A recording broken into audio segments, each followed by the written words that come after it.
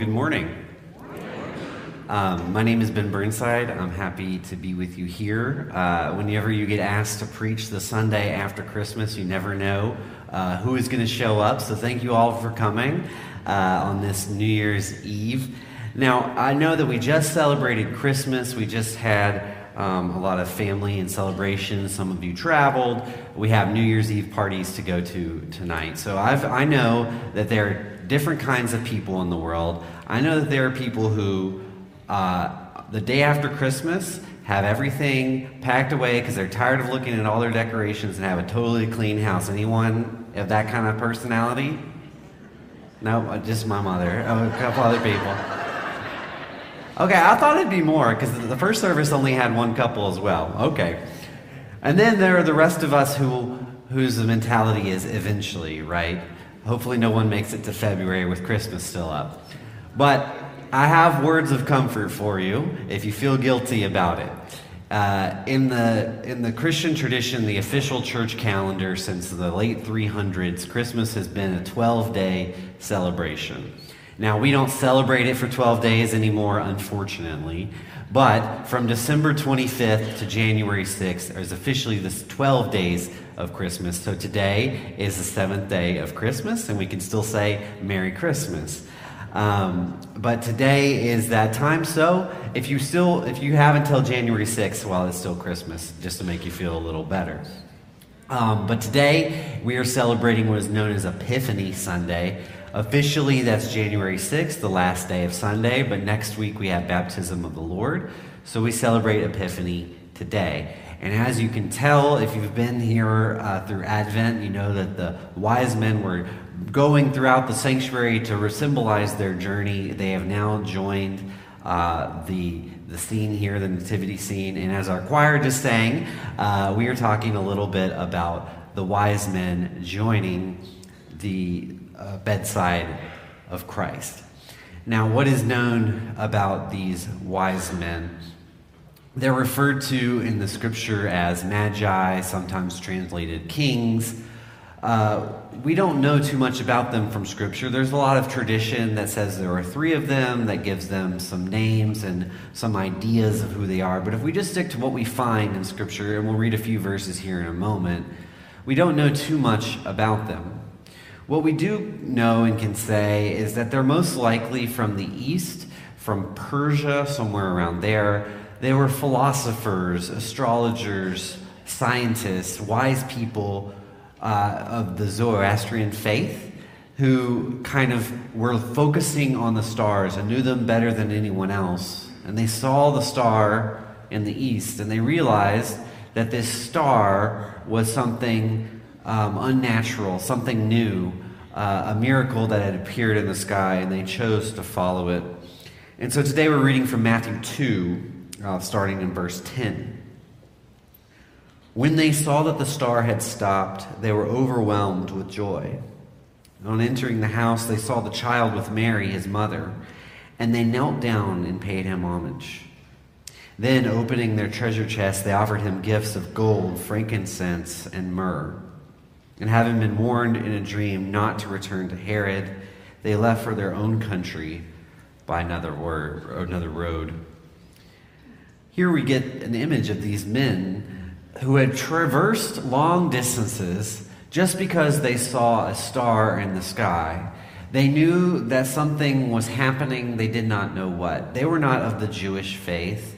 They did not understand that they were going to see the Messiah. They simply saw a new mysterious star and chose to pursue it. We call today Epiphany Sunday because we are recognizing that during the Christmas season, during this time in which Christ was born to us, it is an epiphany in the sense of new information, a revelation of a mystery. When Paul writes about the gospel in Ephesians, he says, "A mystery has been revealed to me by revelation." When the wise men came to the bedside of Christ, whether it was that very night or a little later, they encountered a mystery there and found a child who was going to be the king of the Jews, and discovered through this willingness to follow this strange star a child who was fulfilling prophecy. And the same with Paul, though he persecuted the followers of the Christian faith and did not understand what they were proclaiming, through his own encounter with Christ, he rested there in this mystery, and the Holy Spirit revealed to him the truth. On Christmas, we have read through the story of Mary and Joseph not finding room in the inn and having the child in a manger surrounded by animals.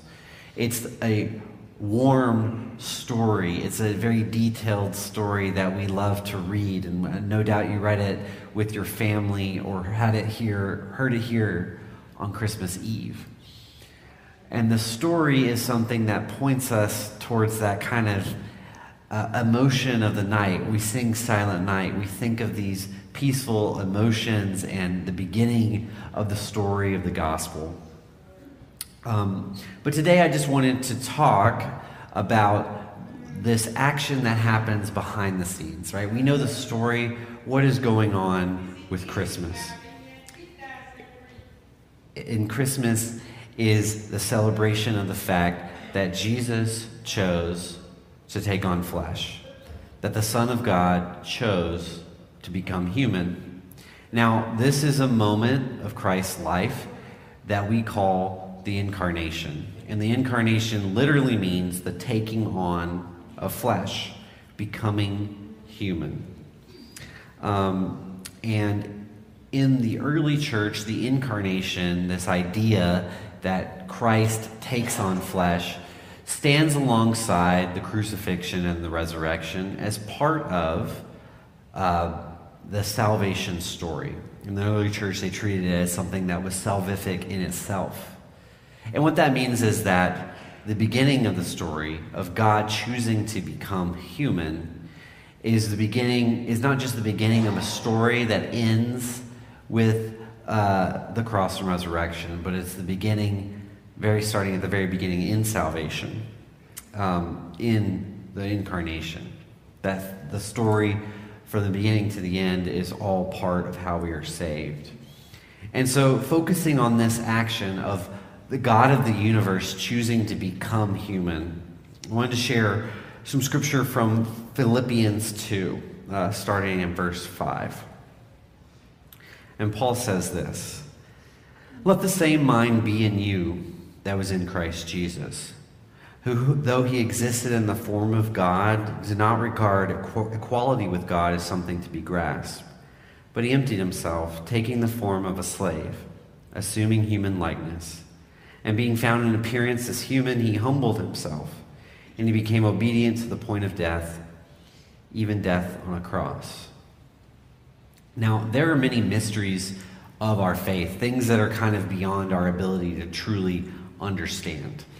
And we can read the truth of what the Incarnation is. We can read the story, and we know the truth because it's been revealed to us in Scripture. But to really get our minds around it, what does it mean for the God of the universe, for the creator of all of us and all of creation, to become one of us, to take on the limitations? We know what it means to be limited as humans, to be subject to things like death and fear and pain. These are things that the Son of God willingly chose to do. And it's really beyond our kind of comprehension. Another of those is the Trinity. We know the Trinity means that there's Father, Son, and Holy Spirit, three in one God. And that's something we can say. That's something we know to be true. It's been said for thousands of years. But it's kind of beyond our rational capability to really fully understand what exactly that means. But what we do know and encounter here in Scripture is that God chose to take on all the limitations of his own creation to become us. Not as an appearance, not just coming to the earth and appearing to tell us something, but to truly become human. And Paul says that this is an example of God, of Christ humbling himself. When Paul is describing this, he could have chosen any word or any ethical category, any kind of emotion to describe this. whether that is love, our faith, our hope.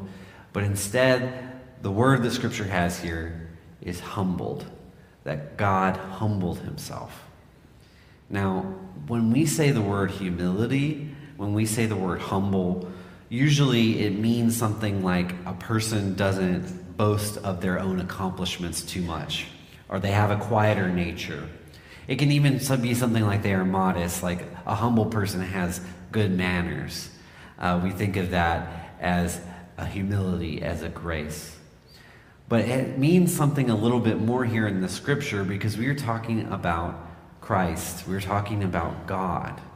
What does it mean for God to be humble, for God to submit himself, for God to be obedient? We would think that the king of all is the one person who does not have to be humble, right? The king of all is the one person who doesn't have to be obedient to anyone. But we are told that Christ came among us to show us humility, to show us what it means to be humble, but because he himself was humble. Now that is something to truly wonder about. Humility is something that we are given and shown through Christ choosing to take on flesh. Now, in our own lives, we recognize that sin has a power of turning us away from God. That's all sin is. It just means that we do something that's apart from God. We choose to follow our own will. We choose to follow our own way of thinking. And ultimately, that is the original sin of pride. In Adam and Eve, we encounter two people who choose to follow their own will and to pursue their own path apart from God. It is a pridefulness, it is living in an illusion that we do not need God. And Christ recognized by looking upon us that there was no way for us to truly walk away from pride. There was no way for us truly to be broken from our sinfulness without him choosing to come among us. And so we refer to Christ by coming among us. He shows us what humility is like by living a humble life here on this earth. But also he unites the divine nature with the human nature and provides from us a medicine, a restorative to our pridefulness, to our sinfulness, that we know as the very humility of Christ. His willingness to be low, his willingness to be obedient, his willingness to be a servant is what enables us to do the same. Now, we can be humbled, right? There are ways in which we can recognize that we are not in control. We experience all kinds of things in our lives that make us feel as though we don't have control. Now, those can be serious things like going through trying times or encountering disasters in our personal lives and the world. And a mundane one is, but a great example, is travel. I know many of us have been traveling this break, and you can encounter when you travel a complete recognizing that it doesn't matter who you are or what you're doing, there are elements that are controlling your life, and you just have to endure them. My wife and I traveled to England a couple years ago, and we got there for an international flight. We got there, I think, 4 hours early, but we got on the parking spot bus, and we didn't know that there was construction at George Bush. I'm sure all of us know by now that there is construction at George Bush. But we sat in this bus for an hour and a half, and my anxiety level is just going up and up and up. And then we have to get to the line to check in for the airport because it's during COVID, and you have to have your papers checked. And of course, this line also took an hour and a half. So by the time we are up to check into our flight, we're in that little zone where they're like, well, we might not let you go back because you're not going to make it through security. And so I'm beyond words. My wife is on the verge of tears, and they're trying to tell us we can't get on this flight. And it's just like, well, it's not our fault. The bus did this line did this, and all this kinds of things. Now, we did make it on the flight, but it was very close. and I will never trust a bus or anything ever again. Now, that's not how God humbles us, but it is a recognition that we are not fully in control of our situations. But God does not humble us by making a bus late or a plane or anything similar to that. God humbles us through a gift. And the gift that he gives us is the gift of humility. The gift that we see Jesus coming. The King of the universe comes. He does not come as a king in power. He comes as an infant. He starts at the very beginning in the most humble way possible. He comes and he does not reign as we would imagine a king with all the power in the world would reign. He reigns on his knees, washing the feet of his disciples. He spends time with the rejected, the poor, the broken, the people of society that no one of the religious elite had time for. He tells us to live opposite the way the world tells us to live, for humility is usually opposite logic of those in power. And he says by doing this, we are doing the very will of God. We are living as part of the kingdom of God. Jesus tells a story in the Gospels. He says there were two people who came to the altar to pray. One came with pride, and he lifted his eyes up to the heavens and said, "Oh God, thank you for not making me like all of these sinners. I am able to do all the right things. You have made it so I am able to offer all the right amounts of money and say all the right things. Thank you for making me better than the rest of these." And another man came to the altar and was on his knees and would not raise his eyes up at all. He was ashamed. He was a Gentile. And he said, "Lord, have mercy on me. I am a sinner." Now, Jesus says there was a prideful one and one that showed humility. Who is the one who came to God in the proper way? Humility reminds us that it's not about the right actions alone. Rather, it is about the heart behind them. And so as we come to this point of the middle of Christmas, approaching the end of this season, as we are here on New Year's Eve, it's a time in which we gather with family and friends. It's a time in which we focus on new beginnings. Some of us make New Year's resolutions. But we focus on this spirit that we carry together of love and concern for one another, and it's just a very meaningful time. And so I will add to that as we encounter this time of Christmas, it means all of those things. It means all the things that we love about Christmas. But it's also a reminder that the God of the universe, the most powerful being in all creation, chose to humble himself, to take on a lowly status so that we might know what it means to live with fulfillment, that we might know what it lives to be and to be part of the kingdom of God. And so what does that mean for us? How do we live a humble life in this world? Humility is a recognition. It's a mirror in which we can see ourselves as we truly are.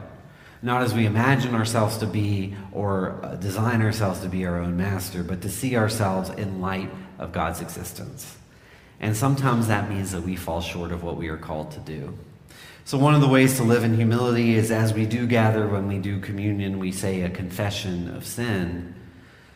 A life of humility means opening and being honest with God in the ways in which we fall short. Not to make us feel guilty, but to show us that God is there to help us, to make us better, that the Holy Spirit was always there, and that we can do good through him. That all that is able and available to us are gifts. And it merely starts with a recognition that we are in need of God. Another way we show our dependence on God is through prayer.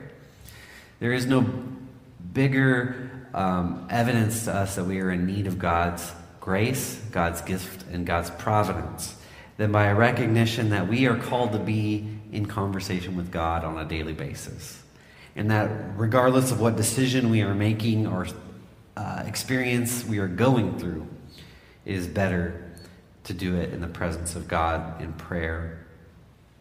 And also simply that in a time in which we, the society around us, is emphasizing our own ambitions, our own future, whatever we desire to pursue that, we are called to replace our purpose with the purpose that God has given to us.